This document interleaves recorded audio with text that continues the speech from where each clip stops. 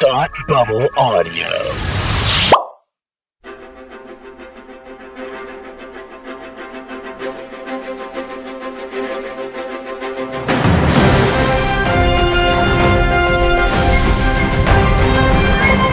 Hi, and welcome back to Supergirl TV Talk. This is the podcast where we talk to you about the CW's hit show, Supergirl.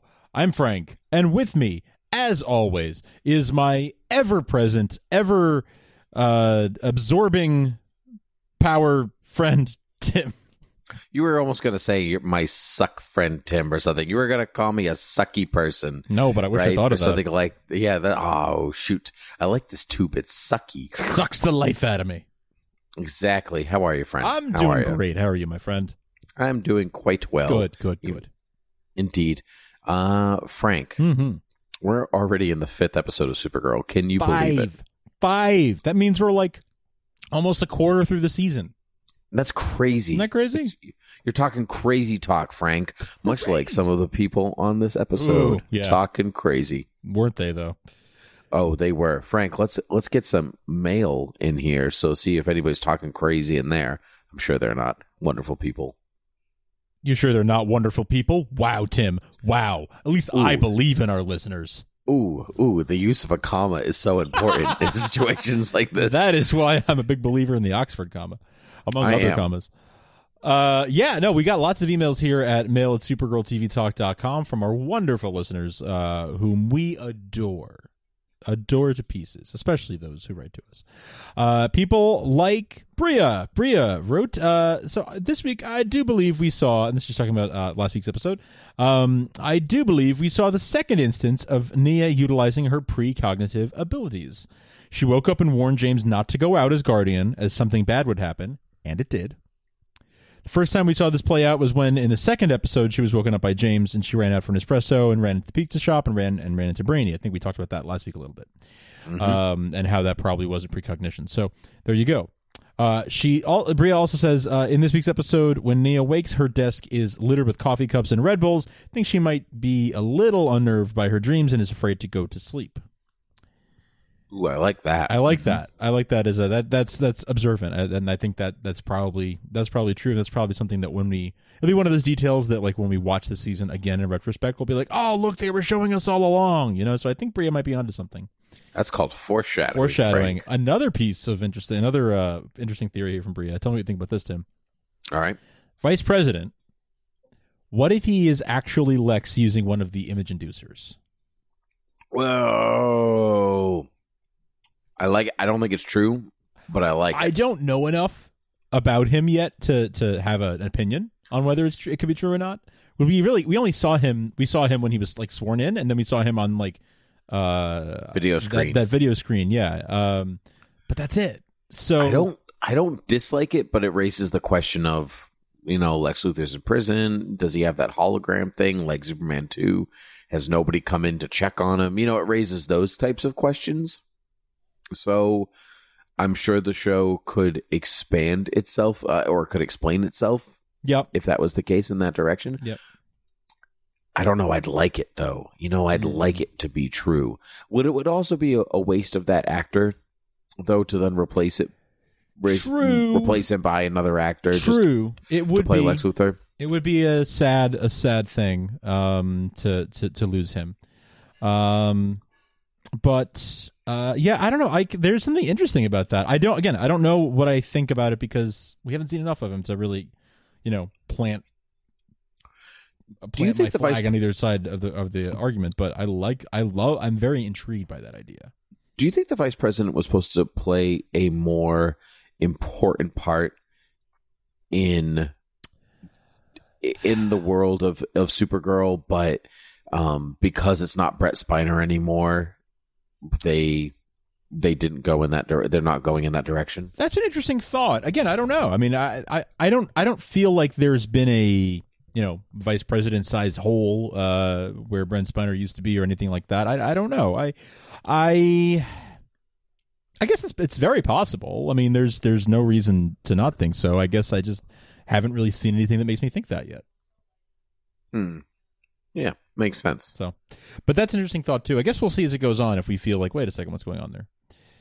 I want to go to next a correction. I want to issue a retraction or a correction on something that we said last week. So we were talking about Streaky, right? How there was that reference to Streaky, the super cat. And yes.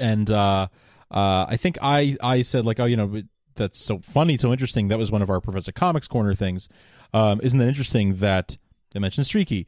Well, we had a few people write in. This email comes from Ian in the UK, but we got a few tweets, including our friend Brent and a few other folks who mentioned that you've probably had people say this already, but in season 3, when Kara is in a coma after losing to Rain, that's our first introduction to Brainy when he enters her mind palace and sees Streaky.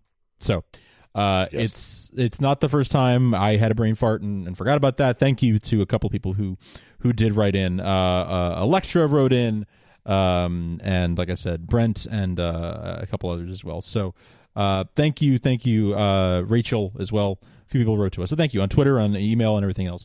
Speaking of Twitter, we got this very interesting tweet that, Tim, I just shared with you to take a quick look at. I'm taking a look at it right now, actually. Ross tweeted at us, and unfortunately I wasn't able to find the source on this, but there is a screenshot, and I will put a link to this tweet in our show notes for anybody who wants to follow along. You can find that at supergirltvtalk.com. And it shows a close-up from last week's episode, close-up of Alex, and it's got her full dossier that came up when Lena came to the DEO and had the whole, saved the day with the suit for Kara. This was, I guess, 2 weeks ago. She had the suit for Kara and saved the day, and there's all this information, a full dossier on Alex, her age, her height, it says siblings, Kara Danvers, and it talks about her bio. So, she was born in such and such a year in Midvale, her parents' names, Jeremiah and Eliza, all that. And then it says something about a psychological evaluation. Alex Danvers reveled in this is very, very small and hard to read, so forgive me. Reveled in the fact that she was the star at her family before Kara arrived in 2003. This had a profound effect on Alex, and I think fostered. Thank you. Is they festered? Fostered jealousy because of Kara's extreme and superhuman abilities. This was compounded by the fact that Kara seemed to excel at math and science on a genius scale.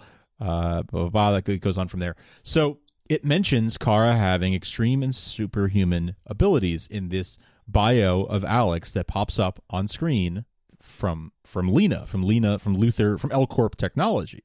It says something about Kara's superhuman abilities. So Ross, and I'm led to believe also, is saying, could this mean that Lena knows Kara is Supergirl? My vote is yes. Mm-hmm. I would say so. Unless this information is plugged somehow into, say, like the DEO supercomputer or something like that. It could go either way. I kind of like that it's in there. It's like a weird, like, hey, we foreshadowed it. It's right there. Yeah. I mean, it's either at this point that's either an oversight or that is a deliberate, tiny little Easter egg for us to again, like maybe one of the things that we would go back and see later and notice later. But I kind of think she knows. I think it makes more sense. Like it's again the simplest solution, right? I talk about this a lot. When there's a few different things, and it could be this, could be that. The simplest solution is usually the one that I go with, and I think the simplest explanation is that she knows. If she knows, do you think that Lena is treating Kara any differently in this season than previous seasons? When they were trapped at L-Corp and they were in the elevator and all that, I think she was hinting in small ways that she knew. I mean, in the small ways of, hey, did you see that? And hey, are you going to do this? And I trust me. You're much safer with me. Stay with me. You're much safer with me. And lots of little snippets of dialogue where she was I think like she was like, oh right, like oh right, I forgot I'm supposed to pretend that I don't know. I think she knows. I think she knows. This is making me think more that she knows. So thank you, Ross, for tweeting at us. See, our listener feedback comes to us in many ways: Twitter, Instagram, email, all of it. So thank you so much to everyone who sent us feedback this week. Mail at supergirltvtalk.com or at TV Supergirl on Twitter are the best ways to do that, and we really, really appreciate that. Also, this show is brought to us by some pretty incredible people. And Frank and Tim. You're Tim. Right. Let's talk about how great Frank and Tim. No, this show is brought to us by our Patreon community. And we really, really appreciate and love each and every one of you who supports us at patreon.com/thoughtbubbleaudio. We couldn't do the show without some of your help. It's because that you are so generous in giving us, as little as $1 a month, that we're able to put on this show every week. We're able to upgrade our equipment when things go wrong. We're able to have extra equipment for our different shows and for all of our different hosts.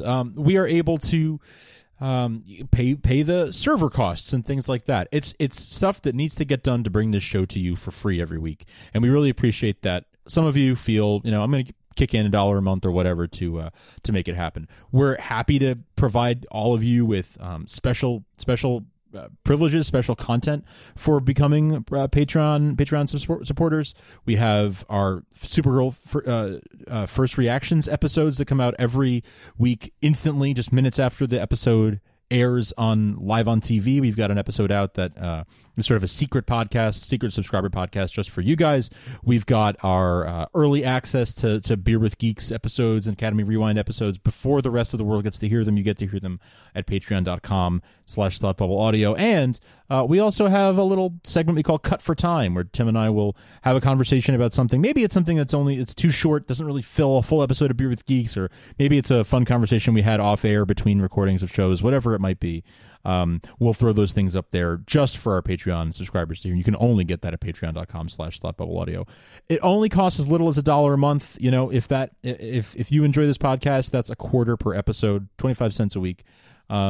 Just to say that, hey, I like what you guys are doing, and here's $1 to make things a little easier for you. We appreciate that. And we appreciate all of you. So if that sounds cool to you, you want to check it out, patreon.com/thoughtbubbleaudio. You'll get your own custom feed that you can plug into your podcast player, so you can listen to those special features and everything, or those early access episodes. You can listen to them in your favorite podcast player, or in Patreon's app. Hey, if you want to, you can. But you can take your custom feed and subscribe to it anywhere you want, any app you like, anywhere you can get your podcast. You can listen to the Patreon content as well. So check it out, patreon.com/thoughtbubbleaudio. And thank you so much to everyone who supports us over there. I thank you, and I support you over here, Frank. You know how I support you? How? You're welcome. How do you? I support you by taking notes on this show every week, Frank. And now we're going to move on to Storytime Village. All right. This time, because that was a good bit. I don't have that many good bits. There were not.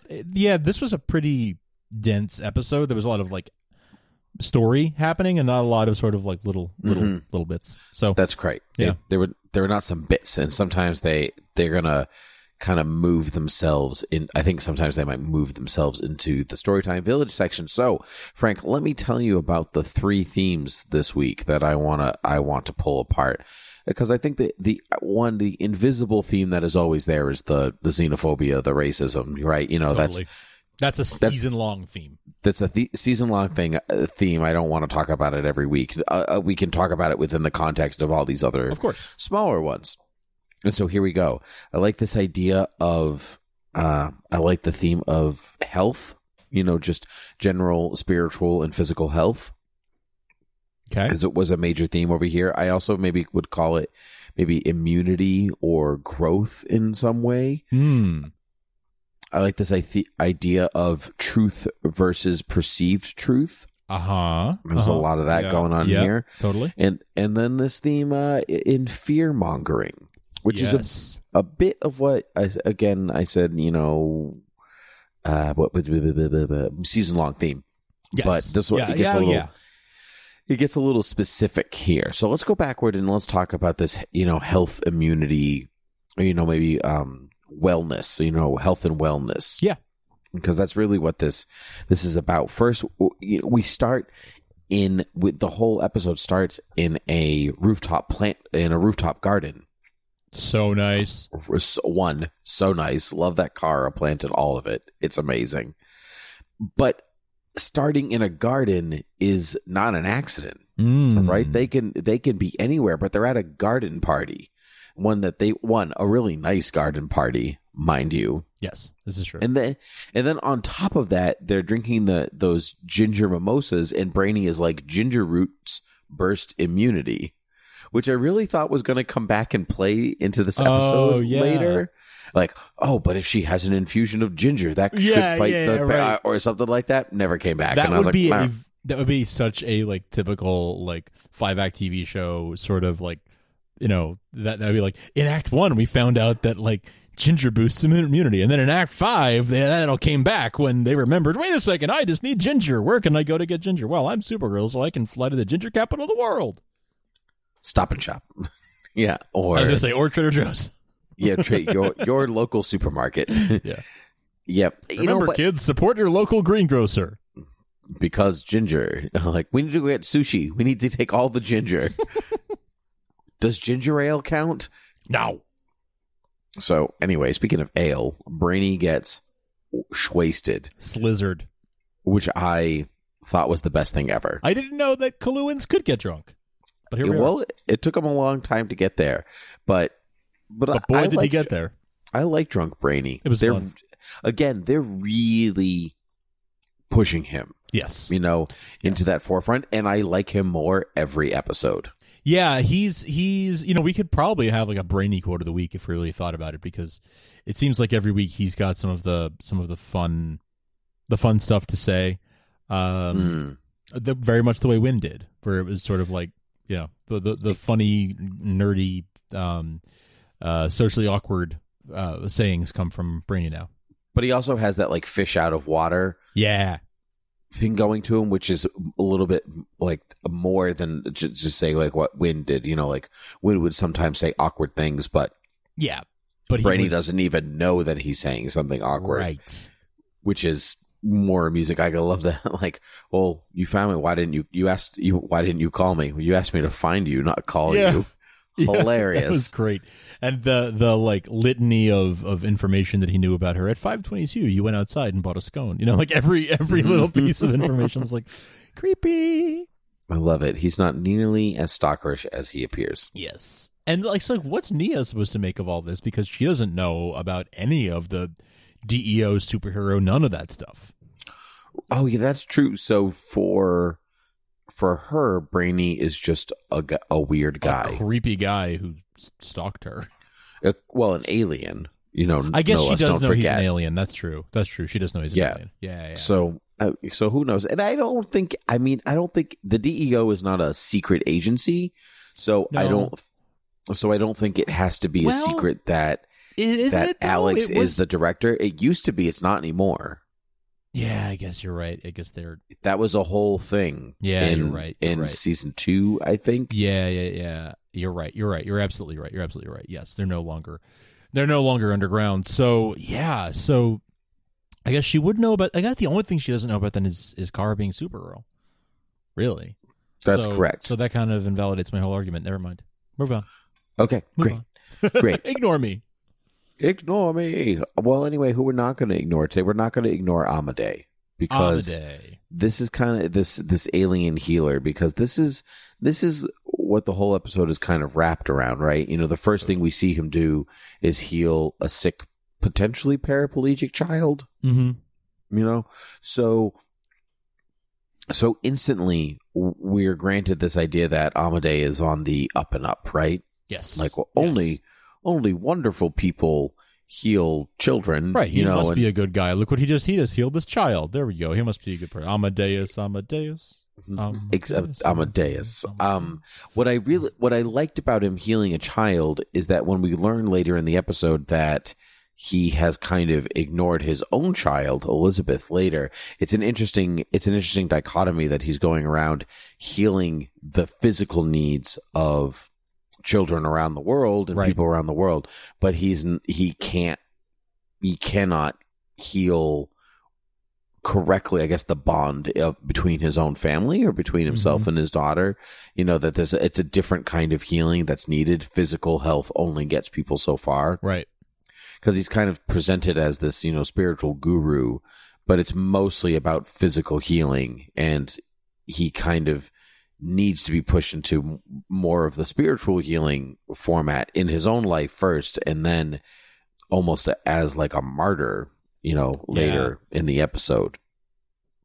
Because that amulet gets stolen, right? And so he's dying. So he's dying because of that, which is funny because he's a deadbeat dad. Hey. Got him. Right? So right. So that kind of goes into this idea of truth and perceived truth with Amadei, right? Because there's Kara writes this article about him, and it's like Saint Amadei, he's so wonderful and he's so great and he's doing all these things, but then she finds out in reality he's not I wouldn't say he's a bad person, he's just a regular person. Yeah, he's got a checkered past like anybody else. Right, your past is so checkered. You're even wearing a checkered shirt right now. Shirt. I've got a checkered shirt. You're wearing your past on your sleeve, Frank. Is what you're doing. Yeah, and I got to put my behind in the past. You got to put your behind. No. You got to put your past behind you. There it is. Listen, kid. No, we're done. Yeah. Hakuna Matata. So yeah, he's just like anybody else. It did kind of strike me like, really, Kara, you didn't like do a little bit of research before you published the article? I feel like that would have been like par for the like. Normal standard operating procedure is like sort of though, but she's like beating herself up over not knowing that he had a secret daughter. Of course, but what I mean. Like when you write an article on somebody, right, and you're portraying only one aspect of it, like there are a reporter asks him or herself questions, right, when they're pursuing a story. It's like, what's the whole story? Can this person be good? Can this person just be what they appear to be on the surface? She only reported on the surface level. So I'm less criticizing Kara, and I'm more criticizing the decision to have that be like, oh, what if she publishes an article and then it turns out that it wasn't the whole story? I'm like, I would challenge the writers to give us a better explanation than that. Yes, especially since at the beginning of the season, we were given this Kara that is great at being Supergirl and great at being a reporter and all of this different stuff, right? Like that she's got a handle on both sets of her worlds. And so this could also be kind of the first cracks in her that we start to see as the series progresses, because, she thinks the world and herself are in a good place. And I think that maybe this is the first sign. This is really the first sign where her world's starting to crumble around her. Okay. And this maybe seems like a small fissure right now, but it's only going to get bigger. This almost like forgetful thing about just like, oh, she was so anxious to just see the good thing, right? As she has been wanting to do this whole season. Right. She didn't bother to even, like you said, ask if there was something worse than that. I would be very on board with that, because that is consistent with the storytelling this season, where she has been reluctant to even see that there was anti-alien sentiment, where she was reluctant to even see that there was, hatred and prejudice and everything else until it was basically too late. So yeah, that would be consistent, and I'd be okay with that. Speaking of anti-alien sentiment, Frank, let's talk about Colonel Haley versus, like Alex's perception of her versus who she really is, because we were given a Colonel Haley who at the beginning, when she shows up, not even in just this episode at the beginning of the season, where it was like, hey, I'm here to make sure that you're doing your job and, blah, blah, blah, government official thing. And it's going to be a lot of red tape and all that kind of thing. We're going to be by the book. Right. Going to make your job super hard. Right. And then throughout this whole episode, we're like, wow, we're actually a pretty good team and we're trusting one another and we're doing what, like, it's all good. And then at the end of the episode, she's like, man, I'm glad it's you and not that traitor John Jones. Am I right? What an alien that guy was, being an alien. Wanted to get that dude fired right away. Blah, blah, blah.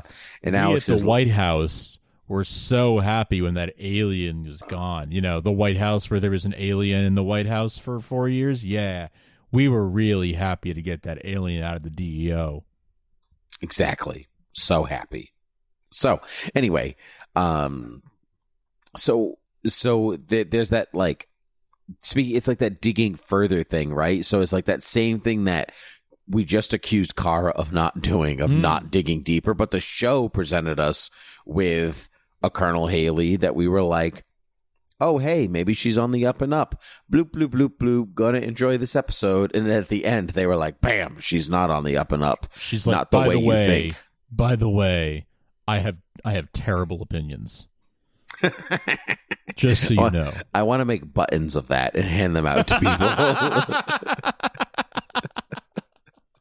I have terrible opinions. Ask me about my terrible opinions. I love that. Just by the way, I have terrible opinions. That's fantastic. Just hand those out on election day instead of I voted stickers. You get terrible opinion stickers. Yeah. By the way, I have terrible opinions. Oh my god. So anyway, so I mean we accused Kara of doing this thing where we were like, hey, you should have dug a little bit deeper. And then we didn't bother to ask the question during the show. We accepted the Colonel that was being shown to us, and we were like, oh, maybe we were wrong. Guess what? We weren't really wrong. Yeah, right. They subverted our expectations twice. First, exactly. They made us think that she was going to be evil. Then they let us think, oh, okay, she might be all right. And then she turned out to be pretty bad after all. Right. So, I don't know, Frank. Do you think that do you end up liking Colonel Haley or not? Well, see, I did until that scene, but nobody messed with my boy John Jones. Nobody. Right. Now, can we talk about it?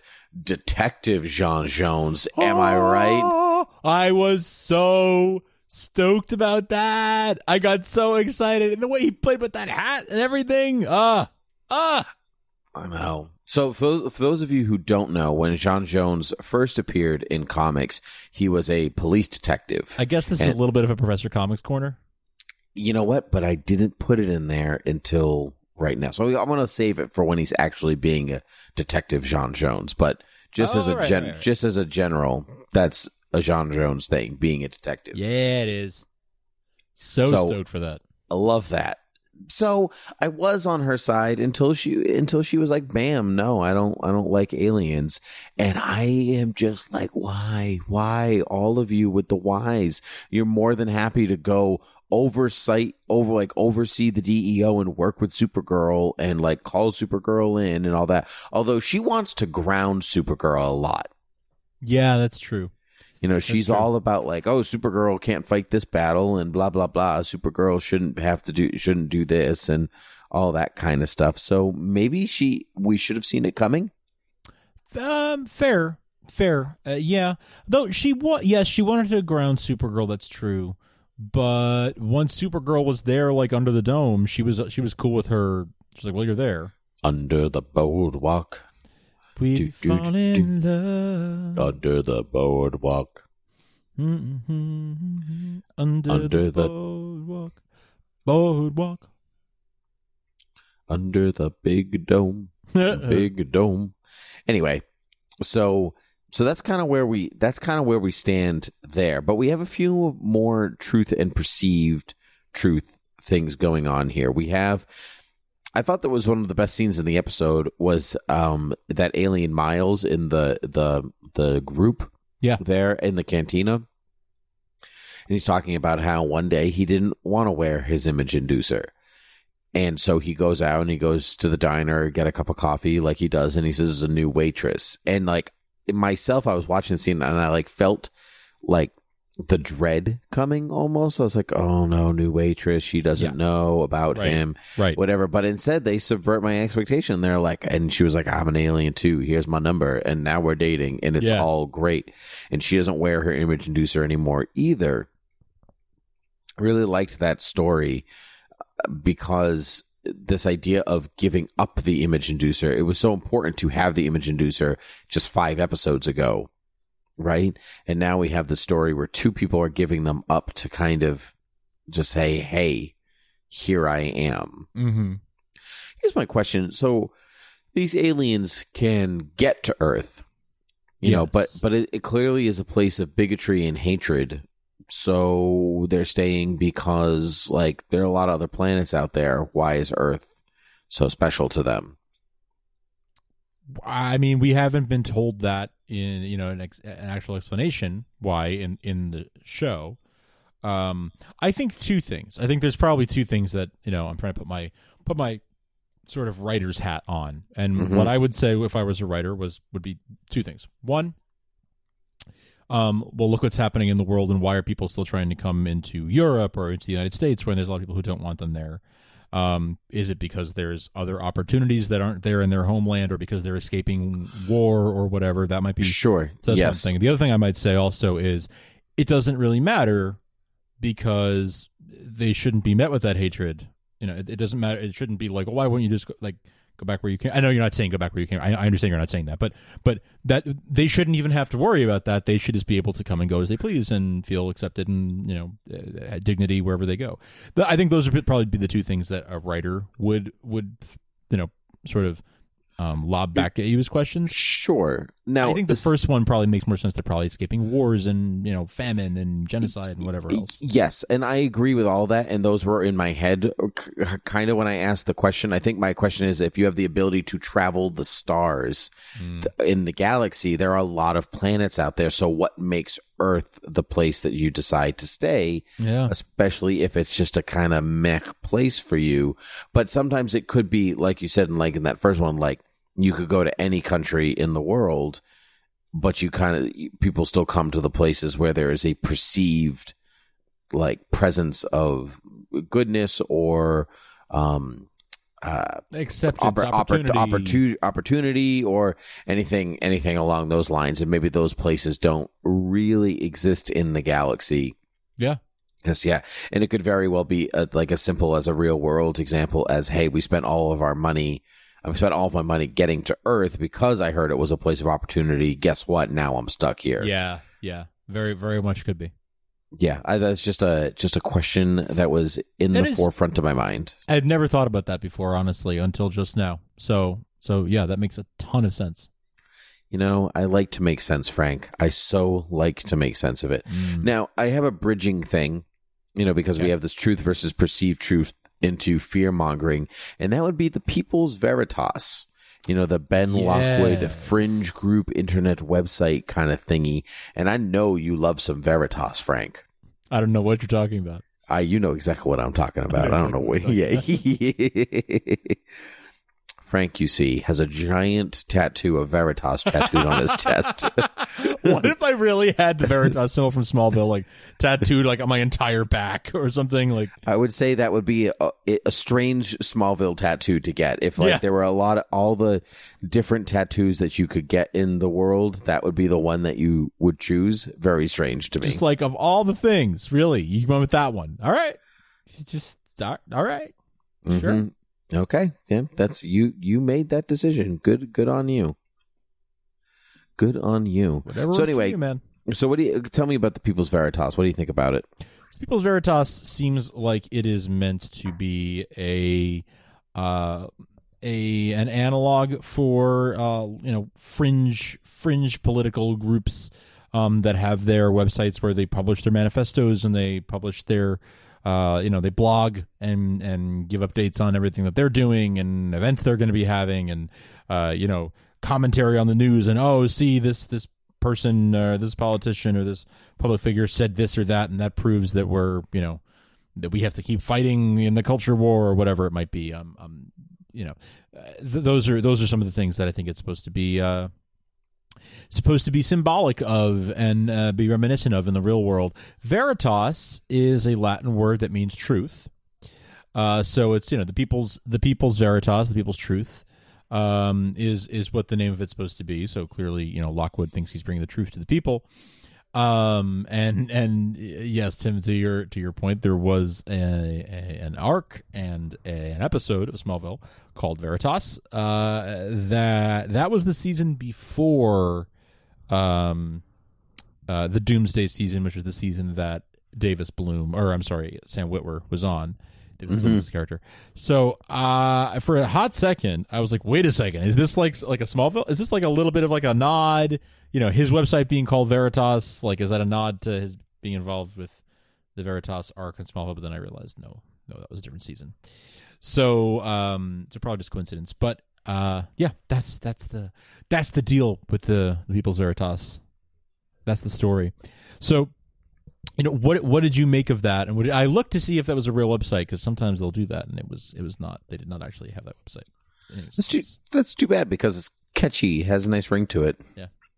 I mean, not that I want it to have that, content, but it's a. Well, I was hoping that the CW would have created it for as like for marketing purposes or anything a lot of like times that. they'll do that. I think there is some kind of a law that, like, if you, I'm not sure if it's a law or a policy that many networks have, that if one of their shows a URL on screen, they need to buy that URL. Really? I know NBC does that. I learned this from Conan, because he used to do this bit when he found. I think it might be, maybe it's a policy at NBC anyway, and I'm not sure if others have it too.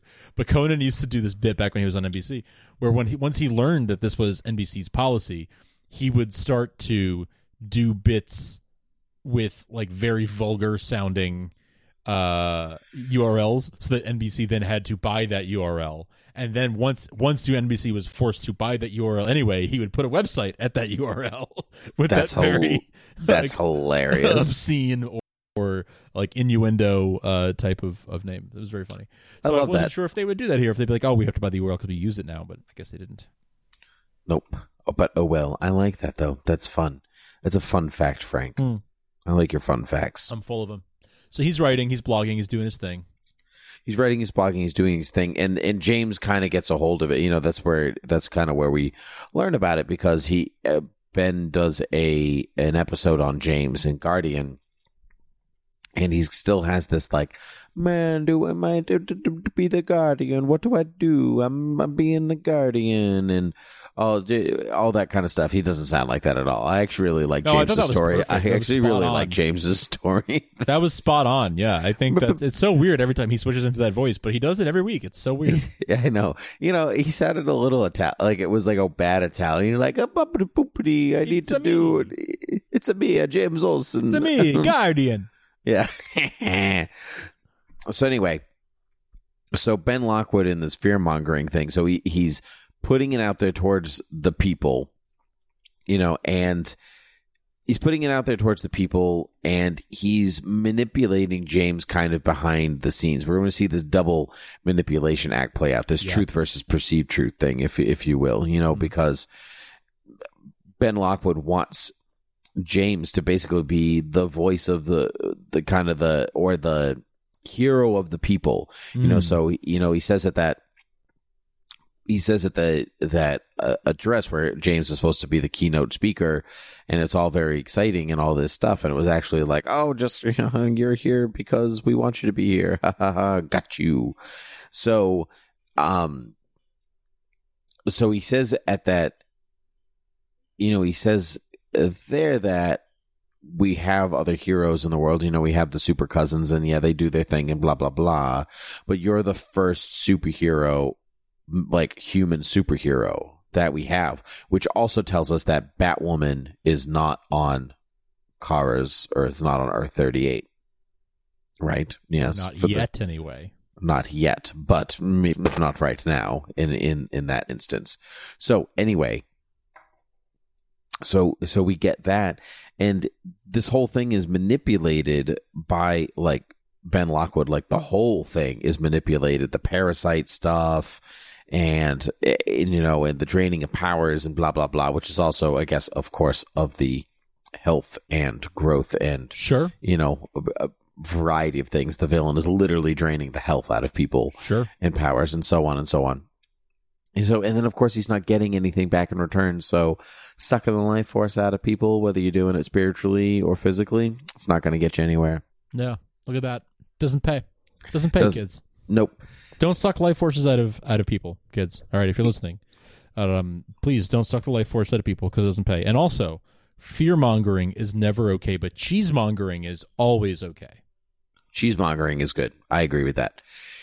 Here's the thing, Frank. Ben Lockwood has, or, Agent Liberty, whatever you want to say, he's manipulated this whole situation. And it's basically been, it almost feels like it's been just to get James into action as Guardian. Right? That's kind of because he's like leading him to this place to then be in the same room with him when there's an alien, quote unquote, alien attack, to then say, oh, if only James Olsen would do something as Guardian, he'll protect us, blah, blah, blah, all this stuff. Because Lena and James at that party were talking to that guy, and the guy said something about something derogatory, and they said, oh, don't tell me you agree with that leftist or that, that, way, whatever, Ben Lockwood. And he said, maybe he's more centrist than you think. Mm-hmm. Which is, and that was their like centrist reporter there who was saying that. So he was supposed to be like I wasn't sure who he was. I missed that bit. Lena just made a passing comment of, but you're the centrist here, like you're the moderate, and he was like, well, maybe Lockwood's more moderate than you think, which he's totally not. But it goes to show that Lockwood is coming off he's trying to appeal to people, to reason, right? And he's trying to be very rational and be like, oh, look, I'm just a man of the people, and I'm just, here's all the reasonable reasons why you should hate people. And this centrist guy is actually buying it a little bit. Right. Yeah, exactly. Yeah. But we have seen a lot of this hate mongering throughout all of these episodes so far, and so maybe Lockwood is becoming more centrist. Maybe he's starting at the beginning of the show, it was kind of leftist, but now he's really moving more to left of center, which is scary. He's really getting the city on his side. I don't think he's so much. I don't know that I think his opinions are changing and he's moving more to the center. I think he's just giving off more of a centrist facade. Like he got fired from the university for being too much of like a right winger, too much of an extremist. So I think he's trying to, in public, temper that a little bit so that it's not such a hard pill to swallow. And to win people over to his side.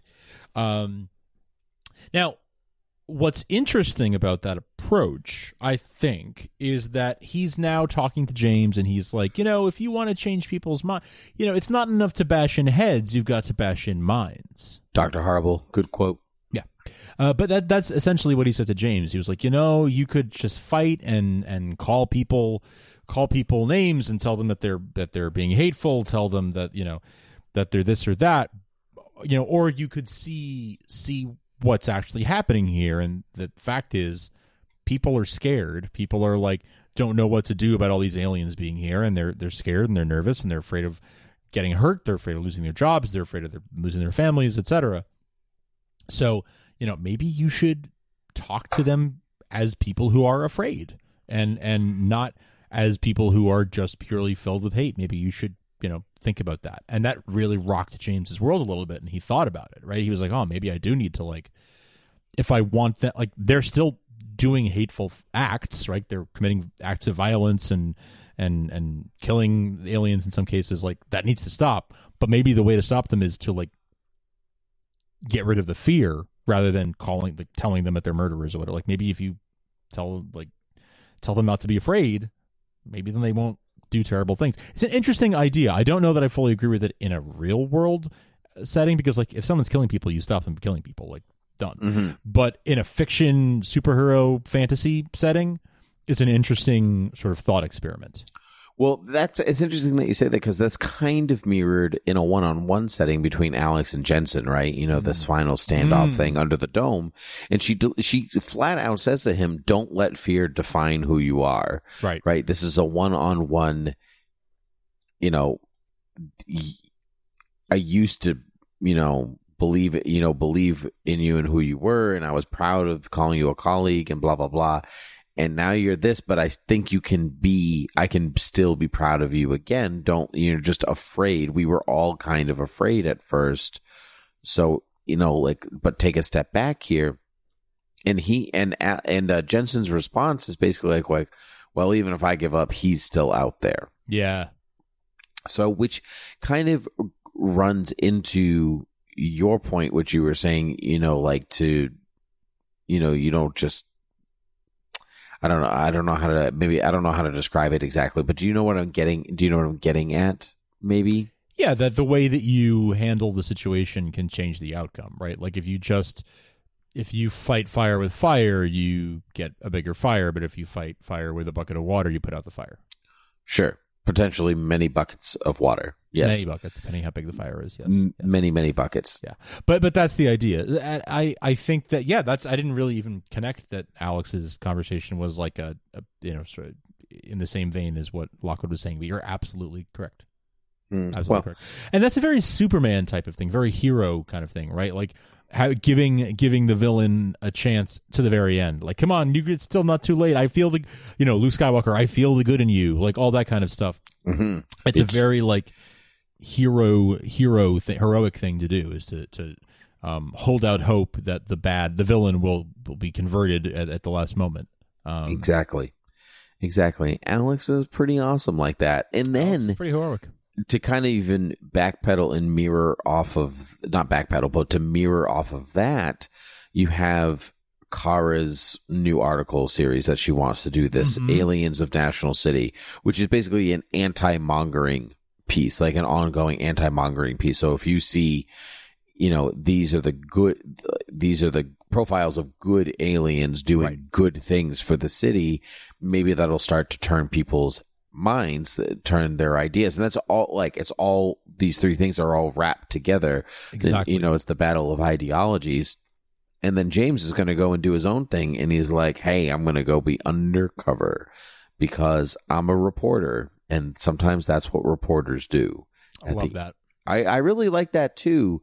Knowing James in the way that James's stories kind of play out here, I don't think it's going to end well for him. I'm nervous about that too. I'm nervous about not ending well. I'm still nervous about him being, I'm still nervous about him being a sort of a symbol for the, for the anti-alien crowd. Is there a name for that movement? Is there Children of Liberty? Well, I guess Children of Liberty. Yeah, I guess so. I guess that's that's the organ. Yeah. All right. I guess we'll go with that. I wasn't sure if Children of Liberty was like the organization, like Lockwood's organization, and then I don't know, whatever. But yes, that group for sure. Well, I think there's the general xenophobic crowd. Yes, and then maybe the more active participants are the Children of Liberty. That's right. But them and their supporters are still using Guardian as their symbol. And as their, he's kind of they consider him their hero, which makes me nervous because that could still end badly as well. Mm-hmm. So that and the undercover work together kind of make me worry and wonder what will happen next. Yeah, I wonder and worry myself. So that actually ends Storytime Village, Frank. Mm-hmm. So let's move on to, that was a good bit. Things that we didn't get to talk about all throughout this other thing. Number one, Drunk Brainy. Already kind of talked about it. Brainy. Worth saying it again. Super fun. So good. Loved it. I think the first time Parasite sucks the powers out of somebody and then is like flame hands. Pretty cool. Yeah, the whole Johnny Storm thing was pretty cool. I liked the flame effect. It was pretty neat. Mm-hmm. Mm-hmm. We didn't really talk about Parasite much, but he had a few cool moments like that. Yeah, I think Parasite was mostly for like the good bits, but it wasn't actually like, it was, I don't know, there wasn't, besides that the end kind of turn with, don't let fear define you, he was kind of not really present mostly. You know what I mean? Like, sure. It was almost like I could have gone for a more like almost like Jack the Ripper vibe. You know what I mean? I would really like that. Like, oh my, like that one guy that finds him, like, hey, this guy's dead. And then he, Parasite comes and gets him, the guy with the ridges on his head. Just hanging out in an alley waiting for aliens to come by so you can suck their powers. Yeah.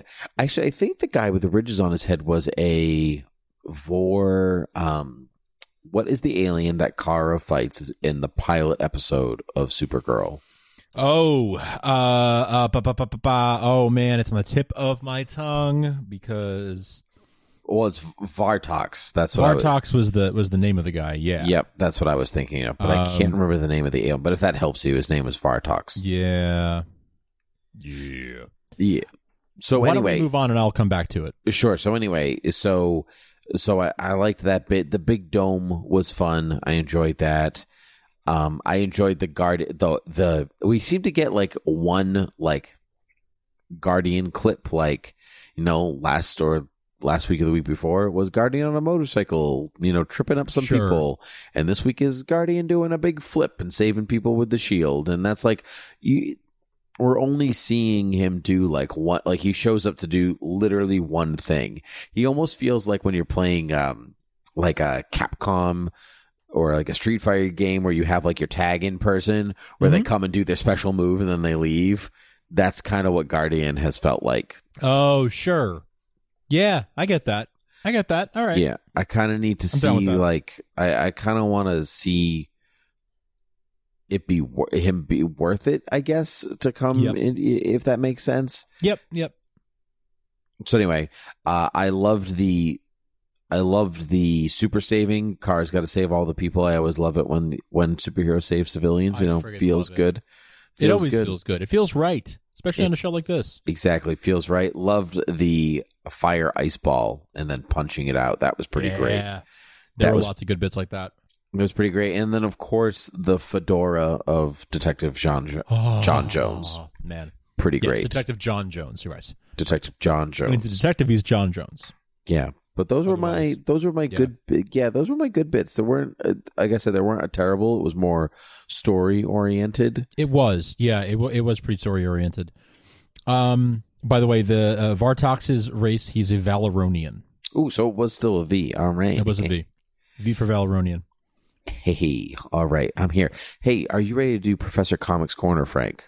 Or do you have any more good bits you want to throw out? I think I'm good on good bits. Yeah, what's going on with Professor Comics Corner? What I'm trying to think. We talked about some stuff last week. So what was there this week? So this week, Frank. Well, one, I can tell you actually a little bit about since Detective John Jones actually popped up, and we've been kind of talking about it.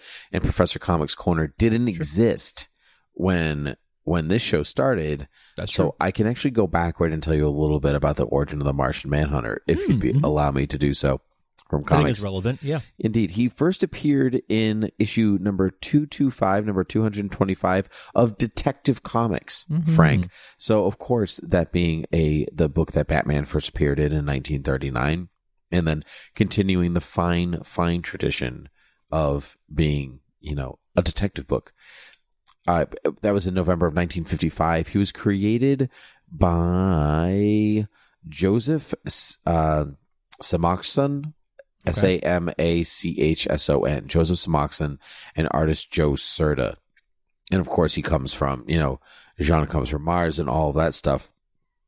We are already fairly aware of that. So basically, what happens is that Jean Jones is accidentally transported by a man named Dr. Ertl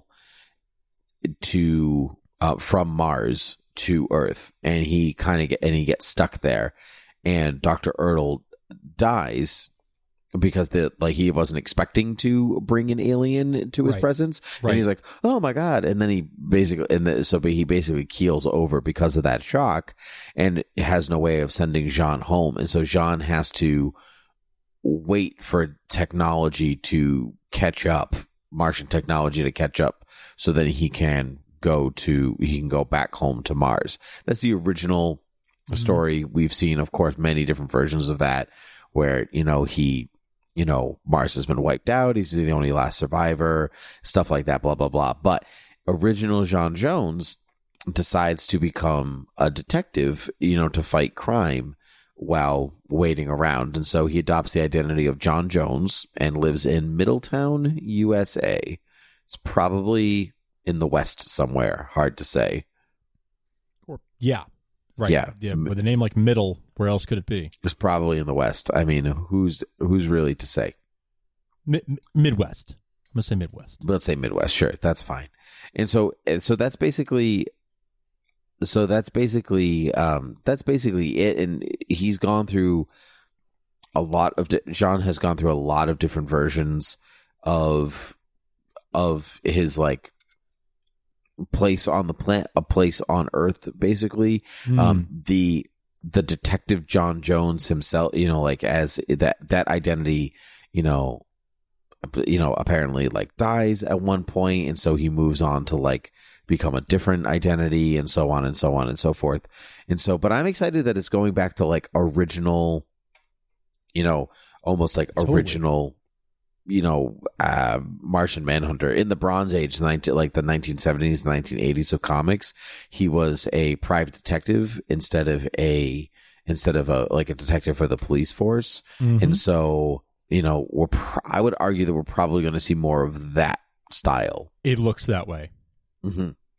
Yeah, I'm totally on board with that. I love the idea of like John Jones, Private Eye. Me too. What I love the idea of John Jones' Private Eye, especially when it comes from Darwin Cook's The New Frontier, DC The New Frontier. That's what I'm picturing too. Yeah, because he gets the idea of being a detective from watching TV. He's like, got to learn about Earth culture, going to watch some TV, and there's just a lot of detective shows out there. Mm-hmm. So he basically grabs his identity and his way of speaking from older detective shows. Yeah. Which is pretty like Dick Tracy type stuff. Exactly. Pretty great. So that is the first section of Professor Comics Corner. The second is the origin of this parasite of Jensen, Alex Jensen, as his name actually is. First appearing in Action Comics number 340 of August 1966. He was created by none other than Jim Shooter, the creator of the Legion of Superheroes, where Mon-El and Brainy and all that come from. That's right. So he was, tell me if this sounds familiar to you. He was a plant worker and basically found some biohazardous waste and became the parasite because of that. Sound familiar? Sounds like another parasite I know. Yeah, sounds like Rudy Jones, who was the parasite that it was the first parasite on the show. First one that we knew from maybe comics or Superman the Animated Series, anything like that. Rudy Jones this one, Jensen, died before Crisis on Infinite Earths in the comic books, which reset the DC universe in 1985. And it's mentioned very briefly in Whatever Happened to the Man of Tomorrow, the Superman send-off story. And it turns out that Parasite died fighting his partner Terra-Man. TERRA-MAN, Terra-Man. Sure. And so Rudy Jones, the second parasite, is actually created by Darkseid because he, quote, remembers the original one and wants to cause havoc for Superman. So he recreates that biohazardous like material, whatever, and Rudy Jones finding it and turning it into the parasite. That's all contrived by Darkseid. So I know, crazy. So there you go. That is original Parasite. I'm a little bummed we didn't see like Purple Parasite in this one. Yeah, I was kind of hoping for that. I mean, we did see it already with the Rudy Jones version, but I know, but I want to see it again. I know, it's me cool. too. Me too. Especially the whole idea that he was, like he was infected by Parasite. I was kind of hoping that like the infection would take over and he would get purple and look like Parasite, but that's all right.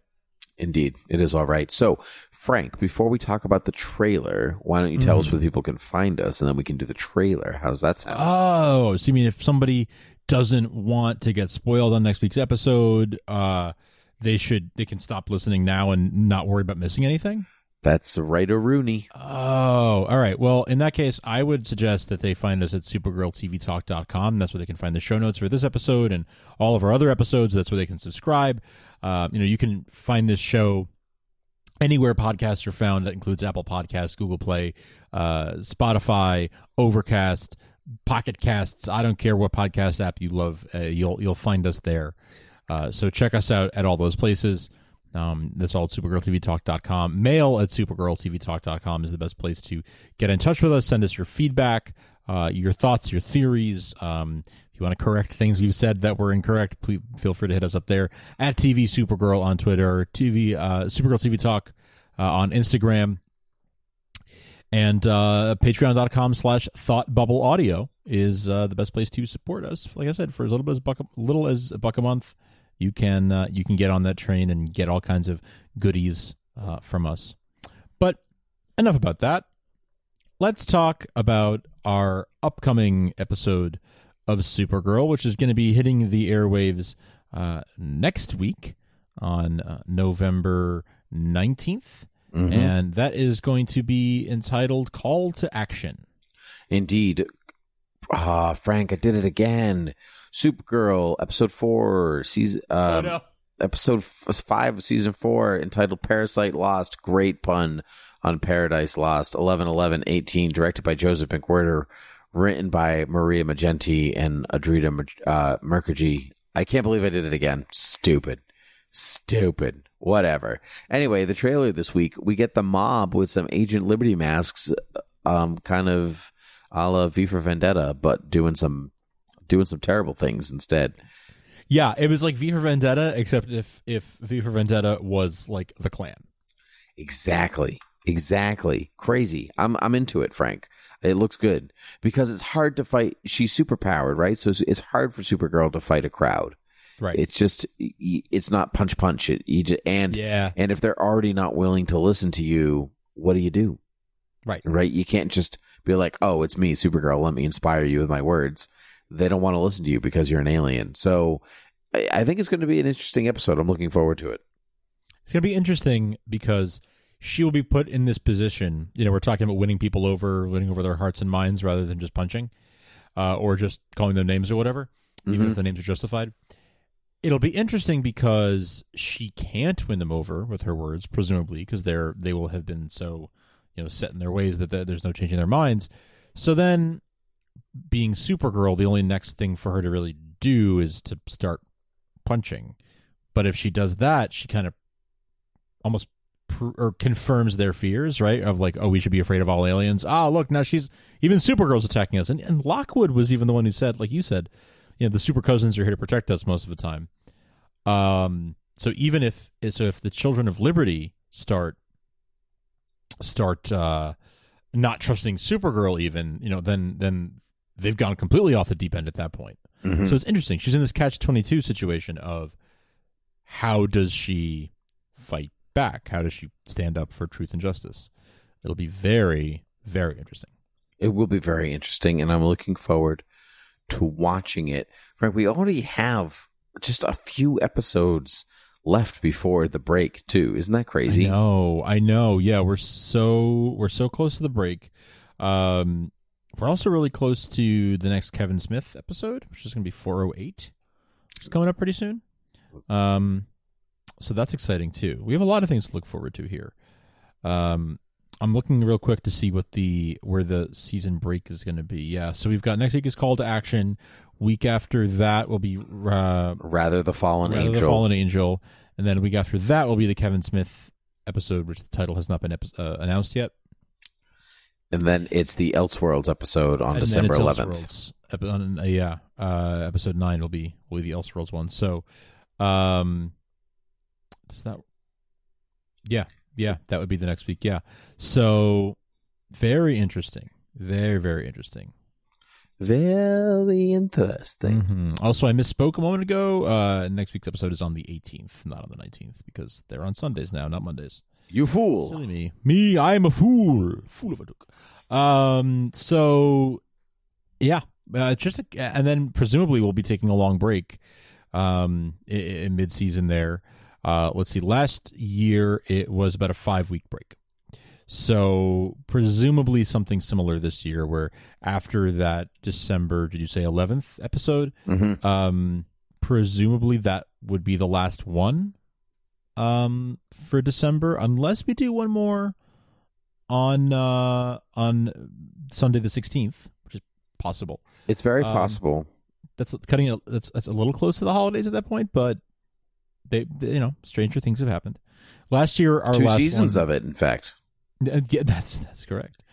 Last year, we got one episode after the crossover, and that was on December 4th, and then we didn't come back till January 15th. That's true, but the crossover last year was the 8th episode, and this is the 9th episode. Correct. Because they wanted to avoid the Flash's 100th episode. Correct. So, that's true. They wanted to avoid the Flash's 100th episode. I bet they'll do one more then before. I bet they do one more week of episodes before the holidays.